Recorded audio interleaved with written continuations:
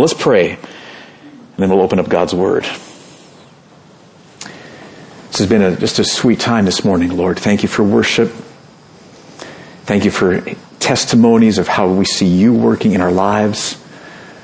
And Lord, I pray now that you'd continue your good work by your grace in our hearts through your Word.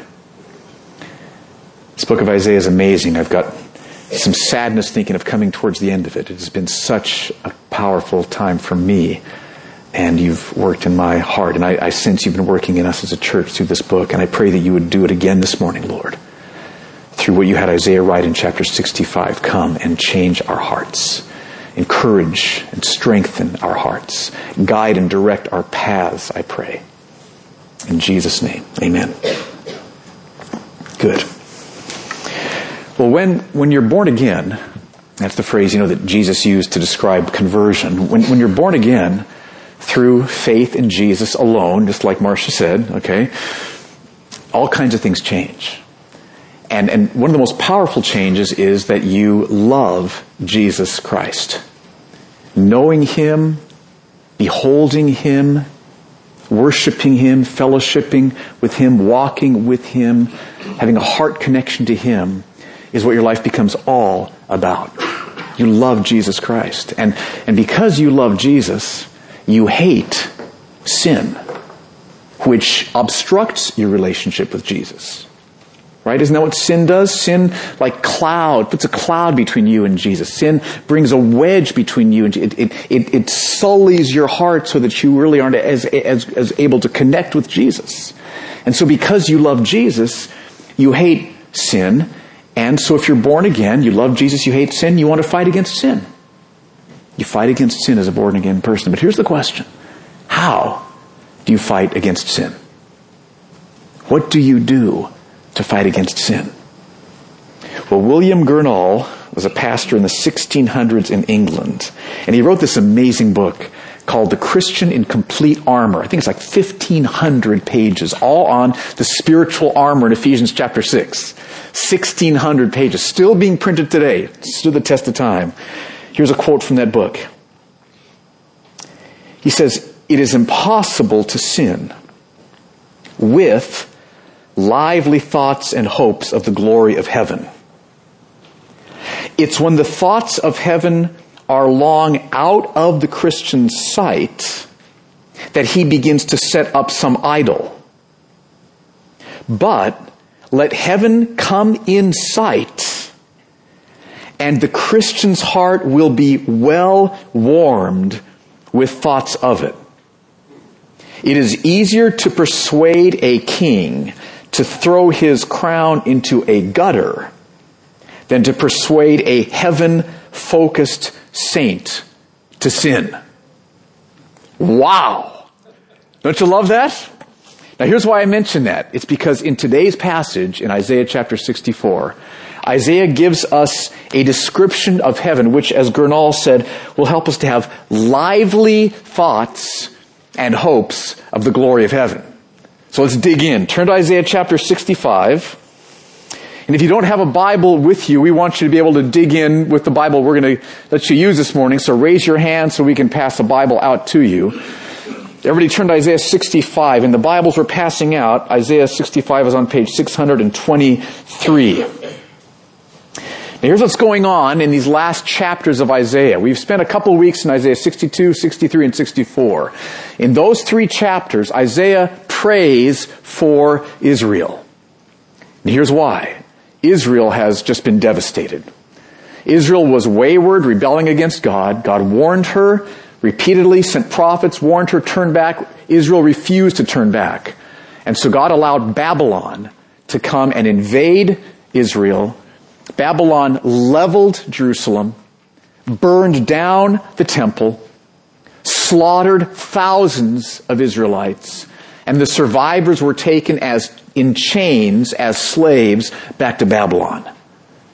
And so Isaiah is praying for that circumstance. Oh God, would you work in your people? Oh God, would you restore your people? Oh God, look at what's happened. Don't be silent. Come, work, help us. So Isaiah is just crying. We read his lament last week in Isaiah 64. He's pleading with God to help, to work, to deliver Israel. And in Isaiah chapter 65, God answers. And he starts by explaining why he allowed Israel to be conquered by Babylon. Why did he let Israel be destroyed? Look what he says in verses 1 and 2. God is speaking. He says, I was ready to be sought by those who did not ask for me. I was ready to be found by those who did not seek me. So the problem wasn't God, it's that Israel wasn't asking or seeking.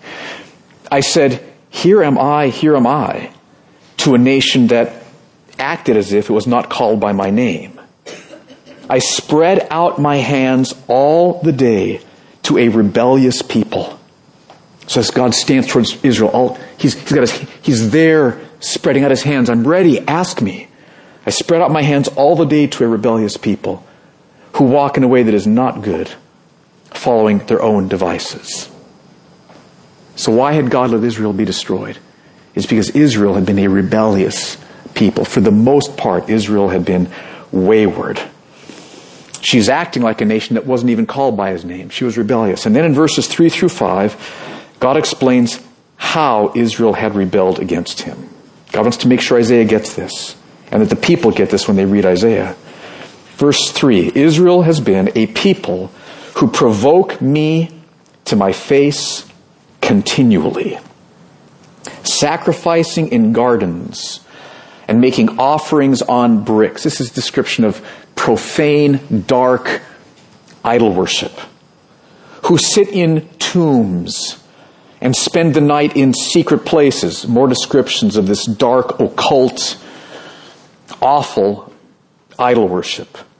Who eat pig's flesh and broth of tainted meat is in their vessels. Remember in the Old Testament, God called Israel to distinguish herself from other nations by adopting unique cultural practices. So they didn't eat pork, for example. Just how God wanted them to live in the Old Testament time period. But they went ahead and ate pork. They were breaking all of God's commandments. Verse 5. Who say, keep to yourself. Do not come near me. I'm too holy for you. So the weird thing is at the same time they've got this strange self-righteous thing going on. Okay? We're so holy. Stay away from me. You're not as holy as me. God says, these are smoke in my nostrils. That's not a pleasant experience. Okay? Anybody been in a campfire and the wind's blowing towards you? Okay? These are smoke in my nostrils, a fire that burns all the day. So here God's answering the question, why have I allowed Israel to be conquered by Babylon? It's because she's rebelled against him. Clearly, constantly, plainly rebelled. And then in verses 6 and 7, God says that because she's continuing in sin, God's going to bring even more punishment upon her. Verses 6 and 7, behold, it is written before me, I will not keep silent, but I will repay. I will indeed repay into their bosom both your iniquities and your father's iniquities together, says the Lord. Because they, including your fathers, made offerings on the mountains, this is idol worship, and insulted me on the hills. Bowing down to these idols, profaned God's name.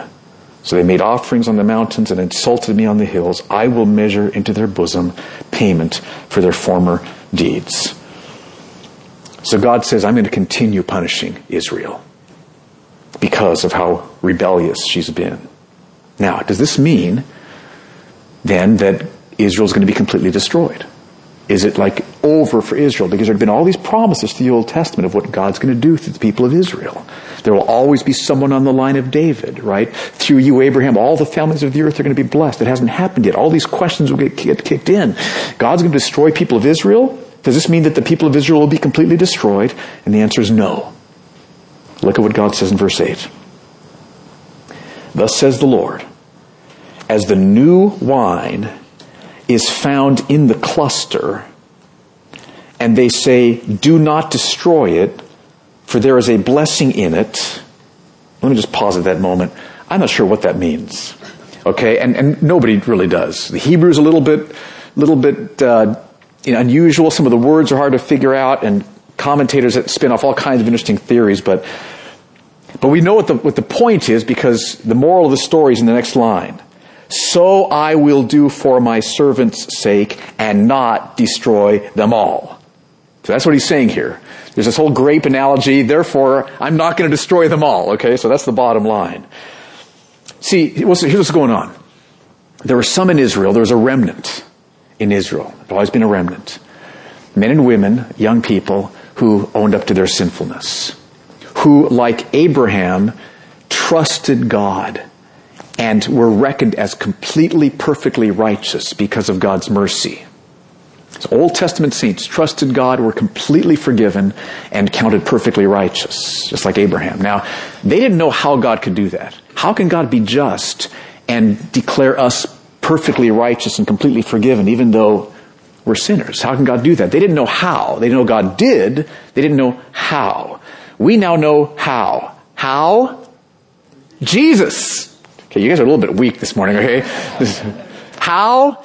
The cross, Jesus. So the Messiah who would come 700 years later would pay for the sins of Old Testament saints who trusted God and New Testament saints who trust Jesus. And so by God's grace, there was a remnant. God had worked in their hearts. Isaiah's heart, Abraham's heart, okay, Esther's heart, Daniel's heart. God had worked in their hearts so that they turned, they put their trust in God's mercy and were completely forgiven and counted perfectly righteous. And those who trusted God, those who sought God, would not be destroyed. Well, what happened to them? Verses 9 and 10. God says, I will bring forth offspring from Jacob, and from Judah I will bring forth possessors of my mountains. My chosen people shall possess it. He's speaking of the promised land here. And my servants shall dwell there. Sharon, which is towards the west, shall become a pasture for flocks, and the valley of Achor, which is to the east, a place for herds to lie down, for my people who have sought me. So those who sought God would be brought back into the promised land, a place of blessing. Their sheep are feeding, okay, milk and honey. They're going to be brought back. So that's what God promises to do for those who sought God. So God's people would not be completely destroyed. There'd be a remnant who sought God, be brought back. Now, what about those who did not seek God? What about those who continued to forsake God? Verses 11 through 15.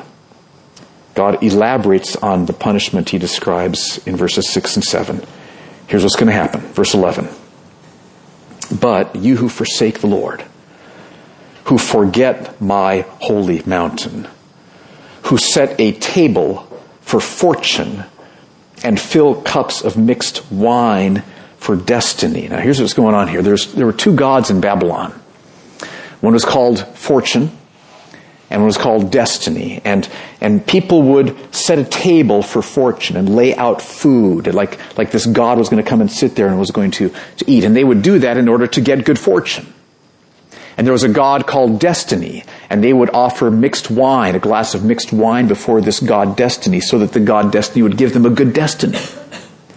But see, do you feel the horror of this? Because here's God, who has created everything, right? Who's in sovereign control of everything, who has lavished his goodness upon Israel, freeing them from the nation of Egypt, parting the Red Sea, providing them with manna and meat and water, bringing them into the promised land, a land flowing with milk and honey. Good destiny, good fortune, good destiny, good fortune, God's mercy, God's mercy, God's mercy. I'm going to bow down and give this little fortune god something, maybe get something good from him, or this little destiny god something good from him, ignoring the God of the universe. So God says, you who forsake the Lord and worship fortune and destiny, verse 12, I will destine you to the sword.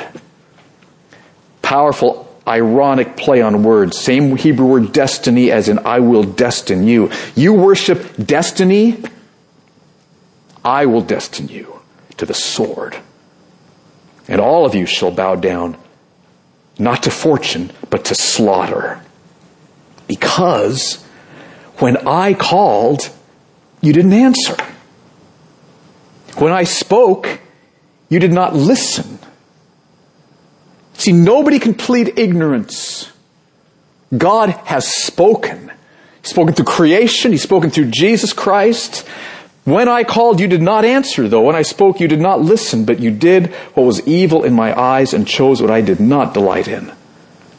Therefore, thus says the Lord, behold, my servants, okay, that's the remnant, those who seek God, shall eat, but you who forsake the Lord shall be hungry.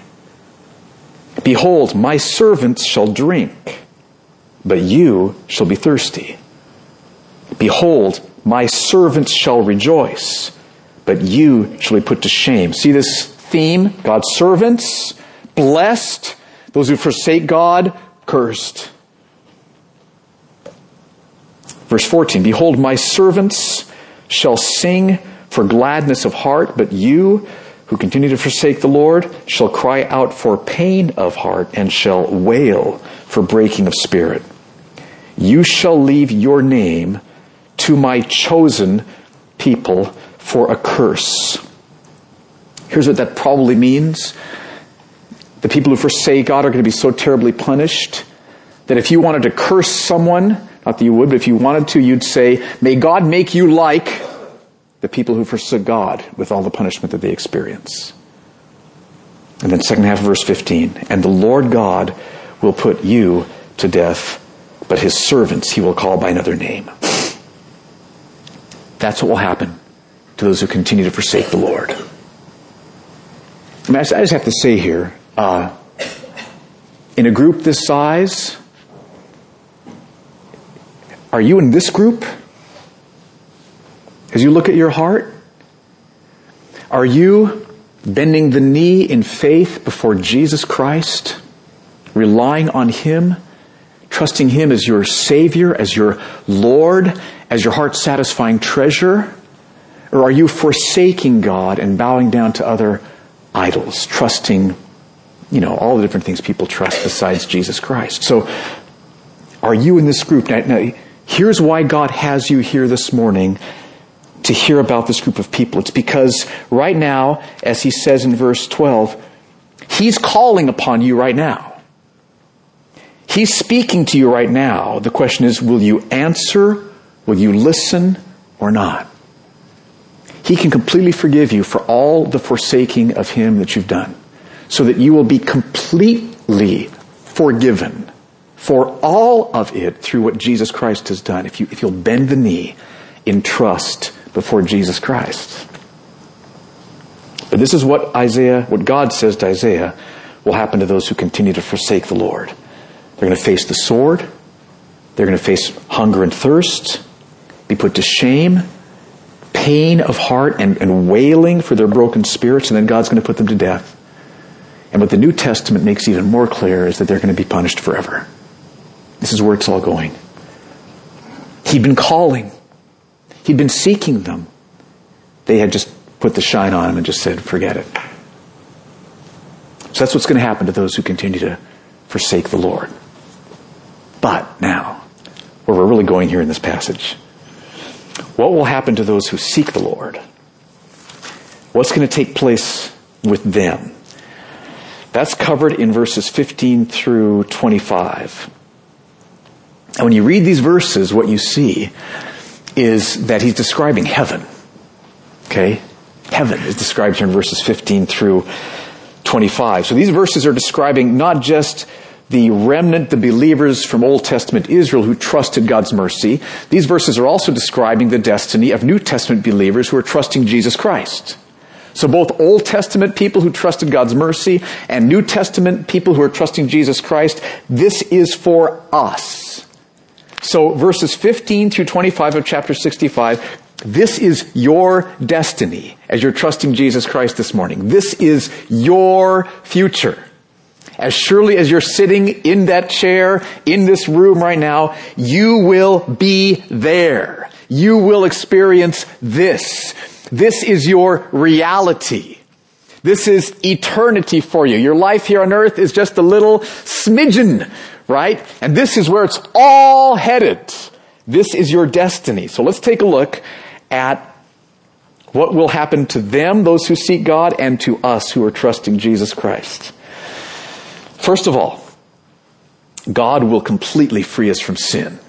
That's the end of verse 15, where he says, but his servants he will call by another name. Now, in the Old Testament, the word name isn't just refers to what your name is, like what's on your driver's license. It refers to your character, your nature, who you are. It's the essence of who you are. And so God is saying he's going to change your nature. He's going to change your character. And I believe that that's a reference to being completely freed from sin. Now, we're already freed from the guilt of all of our sin, right? Through Jesus Christ, trusting him. But we're not yet freed from actual sin. That's what's being described here. And look at how he elaborates in verse 16. So that he who blesses himself in the land shall bless himself by the God of truth. So, as you want to seek blessing, you're going to seek your blessing in God. Okay? Perfect, pure worship. Freed from sin. And he who takes an oath in the land shall swear by the God of truth. So all that they do is be centered on God, whether they take an oath or whatever they do, because the former troubles are forgotten and are hidden from my eyes. Now, imagine what it would be like to be freed, completely freed from pride, say. We all struggle with pride. I do. You do. Imagine what it would be like to be completely freed from bitterness, or from envy, or from lust. Imagine being completely freed from all those things that cloud or bring a shadow between you and the living Jesus, so that they were gone. All those things that hinder your free flowing fellowship and connection with the living Jesus, all those things are gone and out of the picture, and you stand completely morally good, not just clothed with Jesus, but then you are also yourself at that moment transformed into perfect moral perfection, freed from those things. That is your destiny as you're trusting Jesus Christ. Second thing he says, God will create new heavens and a new earth. It's verse 17. For behold, I create new heavens and a new earth, and the former things shall not be remembered or come to mind. When you think of eternity, what pictures do you have in your mind? We've all got some kind of a picture, okay?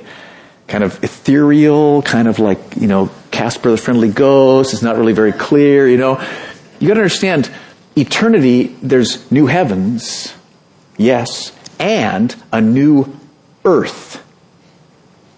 Our eternity will take place on the new earth. Your eternity will be on the new earth, which is more real, not less real than this earth. It's more beautiful, not less beautiful than this earth. It's more spectacular, not less spectacular than this earth. So yes, there will be new heavens. But as you're trusting Jesus Christ, your destiny is the new heavens and the new earth. And so God's going to create a new heavens and a new earth. That's your destiny. Third, we will know complete and ever-increasing joy and gladness. Verses 18 and 19 just blew me away. Notice how often in these verses are repeated the words glad and rejoice, or they're same word, different forms. Verse 18, but be glad and rejoice forever in that which I create, new heavens and new earth. For behold, I create Jerusalem, part of the new earth, to be a joy. And I create her people to be a gladness. Here's all the redeemed. I, God is speaking, will rejoice in Jerusalem and be glad in my people.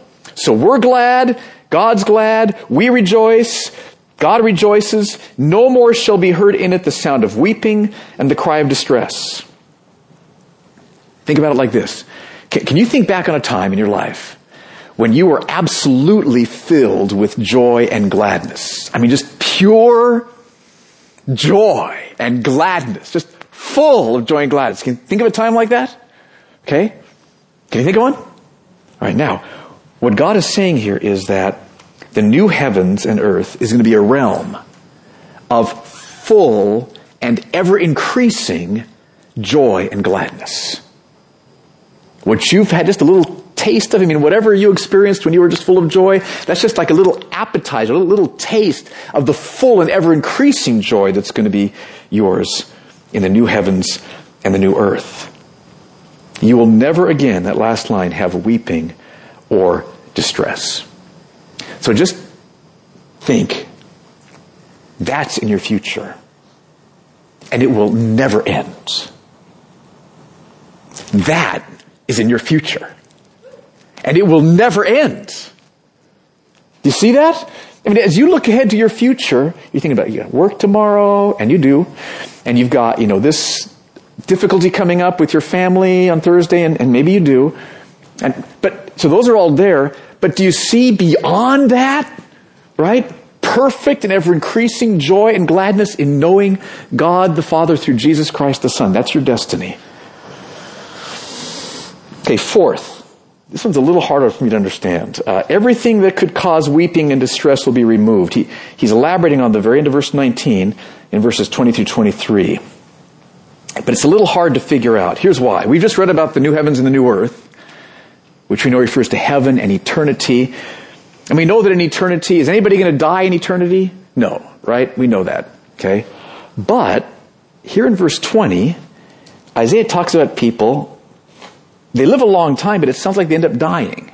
It's a little puzzling. Start with verse 20. No more shall there be in it an infant who lives but a few days. Okay, that's good news. So every infant will not die in infancy. Or an old man who does not fill out his days. Okay. For the young man shall die 100 years old. Now, what he means there is if somebody dies at 100, they'll be considered like they were a young man.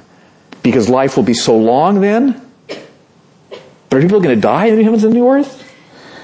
And the sinner, 100 years old, shall be accursed. That is, he'll be counted like he's accursed because he died so young. It's a little puzzling. Are you puzzled? Did it work? Okay, good. Verse 21, they shall build houses and inhabit them. They shall plant vineyards and eat their fruits. They shall not build and another inhabit. They shall not plant and another eat. So no one's going to take your house or take your vineyards. For like the days of a tree shall the days of my people be, and my chosen shall long enjoy the work of their hands. They shall not labor in vain or bear children for calamity. For they shall be the offspring of the blessed of the Lord and their descendants with them. Okay, what's going on here? Two different ways you can understand this. And I'm not sure which one I go with, so just to let you know. But here's two different ways. Some people see these verses as describing what's called the millennium. Okay, just a brief lesson. So you got life right now here on planet Earth. This is how people who take this as the millennium understand the future. Life right now. Then Jesus comes back, and what starts is a 1,000-year millennium period, which is not full-blown new heavens and new earth yet. It's better than what we got now, but there will be people dying, and you'll be having children, and I don't really get it all, but anyway, so I haven't figured it out yet, but that's the millennium. And then at the end of that time comes the new heavens and the new earth. Maybe that's what's going on here. Okay? Other people say, well, I'm not so sure about that because of some other passages. But what these verses are doing here is Isaiah is describing eternity from the Old Testament perspective. The Old Testament is 100% true.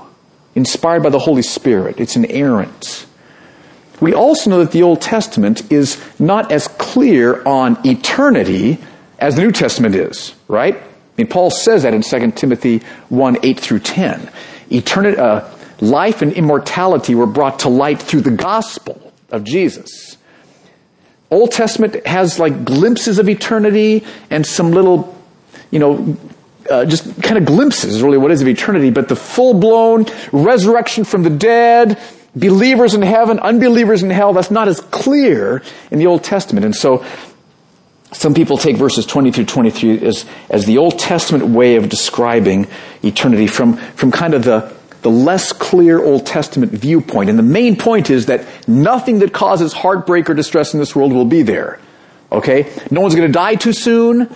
No child born is going to be, you're going to die in infancy. No one's going to take your crops. No one's going to take your house. So it's just ways of describing that there will be no weeping or distress there. Okay, like I said, I'm not sure which of those I go with, but the point is clear, and that is, as you look ahead to the future, when Jesus Christ comes back, everything, anything that could cause you weeping or distress will be gone. Nothing will cause you weeping or distress. Rather, you're going to know complete and ever-increasing joy and gladness. Does that make any sense at all, or are you all hopelessly confused at this point? So the rest of the time you're going to be sitting thinking, or can we move on? I mean, any questions? I want to make sure I'm clear, because I don't want this to be, because we're going somewhere here. God has something He wants us to walk away with this passage with. But any questions to clarify? Okay? All right, so for now. Okay, fifth, we'll have unhindered access to God. That's verse 24. Before they call, I will answer. While they are yet speaking, I will hear. Doesn't get any more unhindered than that, does it? That is awesome. Unhindered access to God. Now just imagine what this is going to mean. Paul talks about, here we see through a mirror dimly, there we're going to see face to face. So just imagine what it will be like to see your Creator, God, face to face. The one who has always been. The one who spoke the universe into existence. The one who has all power and authority. The one who came to the earth, fully God, fully man, Jesus Christ, and was willing to be punished for your sin, to take your punishment upon Himself, and you're going to be there in heaven, no more through a mirror dimly, but face to face. You will have immediate and unhindered relationship, connection, access to the living God, right there, face to face. You won't need to take a number or wait in line. You, because God's infinite, and every other believer will have immediate face-to-face access with God. Now here's a question. Does that scare you? It shouldn't scare you. It shouldn't scare you. Why not? I know my life. I'd have lots of reasons to be scared if it was about how God's going to look at just me, but I'm in Christ, right? I'm in Jesus Christ by faith. And so I'm clothed with Jesus' perfect righteousness. I'm forgiven for all my sins. And so when God sees me, He's going to say, well done, good and faithful servants, right? Well, enter to the joy of the Lord. He's running towards me like the father in the prodigal son passage, right? So you don't have any reason to be afraid of seeing God. Listen, if you're afraid of seeing God, you're not getting the gospel of Jesus Christ yet. Okay? If you're afraid, talk to your home group leader about this. Talk to the person sitting next to you. No one here should tremble at the thought of being face to face. I mean, there's a sense in which you can say, whoa, that I'm going to be face to face with God. But you shouldn't be fearful about it, right? Okay. Unhindered access to God. And then finally, last one, every aspect of the curse will be gone. That's the point of verse 25. The wolf and the lamb shall graze together. That's different, right? Wolves. Let's go get some grass, sheep, okay? Let's go hang out. Let's go out to dinner in the pasture together. The lion shall eat straw like the ox, and dust shall be the serpent's food. That's a reference to Satan. Just the promise of back in Genesis, the early chapters, and we know now from the New Testament he's going to be cast into hell. They shall not hurt or destroy in all my holy mountain. So the new heavens and the new earth will be a completely different world. But the point here is that every aspect of the curse that was brought into the world because of our sin will be eradicated. Every remnant of the curse will be gone. The new heavens and new earth will be full of God's blessing, God's favor. That's the point here. Okay, now what does this mean for us? I think God wants to use this passage in our lives in one very specific, particular way. And like I said at the beginning, you've been born again through trusting Jesus.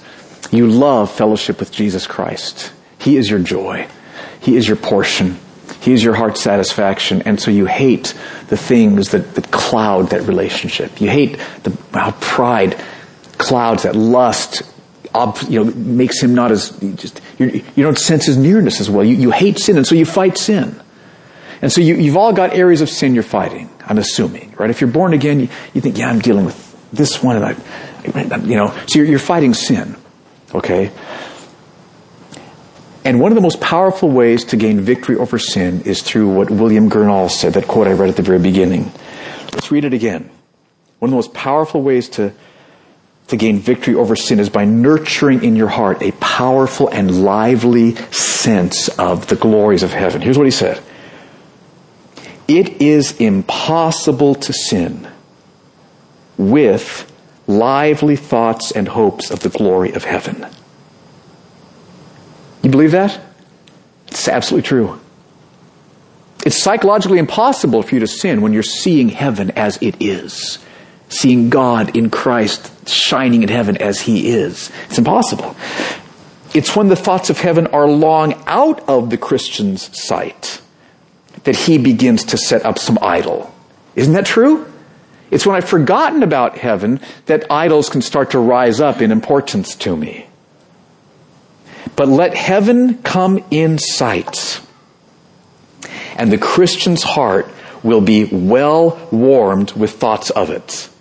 It's easier to persuade a king to throw his crown into a gutter than to persuade a heaven-focused saint to sin. And here's what I want to call you to do this week. I want you to take some time in these next, like today, Monday, Tuesday, before your home group meeting, take some time and pray over verses 15 through 25 of Isaiah chapter 65. And open up the Bible and pray and say, Father, by the work of your Holy Spirit, would you enlighten the eyes of my heart now? Would you come and reveal the wonder of heaven to me so that, like Gurnall said, so that I have lively thoughts and hopes about heaven. Okay, because you know information about heaven, but you can have information and not have lively thoughts and hopes of heaven, right? You can know and not feel. We need to feel. It's lively thoughts and hopes. So open up your Bible, Isaiah 65, today, Monday, Tuesday, and pray over this passage until you feel the Holy Spirit changing your heart so you love the thought of heaven. You're tasting a little bit, to see God face to face, to be in the new heavens and the new earth, where there's ever-increasing joy and gladness. I love that. And so pray and ask God to do that for you, and then watch to see what happens with that area of sin that you're trying to battle. And then come to home group and share. Here's what Jesus did in my heart this week. Here's how He gave me lively thoughts of heaven. And here's what happened to that area of sin I was battling. I guarantee you. In fact, there's a verse in 1 John 3. He who has this hope of eternity in him purifies himself as he is pure. 1 John says the exact same thing that William Gurnall says here. So as you stir up the hope of heaven, you will be increasingly purified from sin's power. Let's stand together. I want to pray this over us.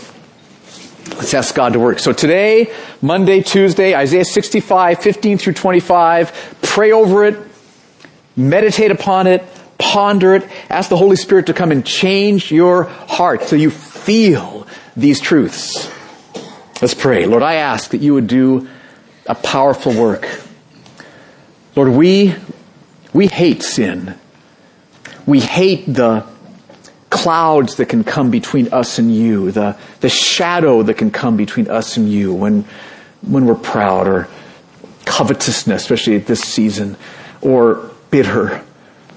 We hate those things. And Lord, we long to be freed. And so we pray together, would you pour out your Holy Spirit upon us today, Monday, Tuesday, as we pray over these verses, would you make them alive? That we would have revelation of what you say here, Father. That we would feel the wonder, the glory, the hope of heaven. And as that happens, that you would put to death the various areas of sin that we're dealing with. I pray that you would do that, Lord, in me and in each of us for the glory of your name. And we ask this in Jesus' name. Amen.